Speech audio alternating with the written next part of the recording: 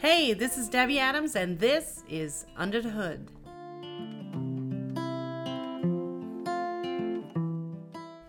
Today I want to talk about vulnerability. I want to talk about, there's lots of times in business where I've been vulnerable, where entrepreneurs have been vulnerable. And I personally like to share with other people when I'm vulnerable because I know that there's other people out there that are vulnerable, and sometimes they're looking at people who have made it to a certain level in their business and they think, oh, everything was like a smooth sailing, for that person, and they must have had somebody to help them get where they get. But I personally am a little bit like an open book because it normalizes things. It helps people see that, oh, if they went through those struggles and they got through those struggles, then maybe I can do it as well.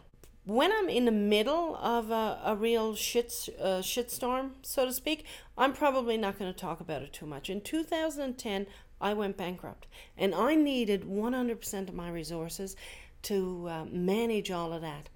As a matter of fact, I had my house on the market at the time. I wasn't able to make payments on my house, and on the day that I had a foreclosure notice, that the mortgage company just wouldn't let me go one more month without paying my mortgage.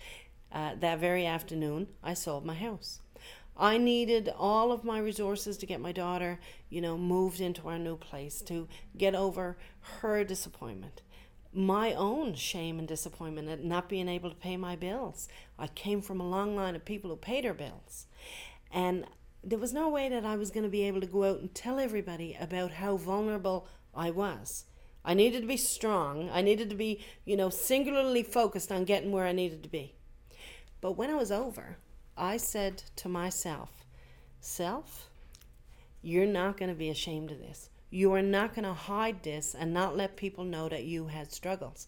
I don't know how I got through that. Those were the most vulnerable, that was the most vulnerable time of my life.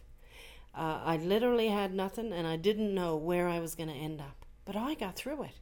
And now I like telling people, because when you're there and you're, at your proverbial bottom, you can look and maybe find hope in my story. There have been times when here in my storefront at PeopleCan training where I've had to phone my landlord and say, look, don't cash that check. Don't cash that check. You're not going to get anything if you try and do it. And thank God I had a landlord who was a true entrepreneur, who understood the business journey, who had his own trials and tribulations along the way. And he would say to me, I get it, Debbie. I remember what those days were like.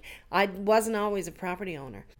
I've been very fortunate in my life to connect with people with that same level of imperfection.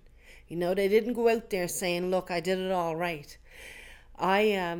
I say, if you're going to fail, do it quickly, but understand that you're in good company, that we've all been in a really tough place. And when and if I can, I will share my story and my struggle with people just so you can find hope. This is Debbie Adams. I'm glad you joined me today. Who's your daddy?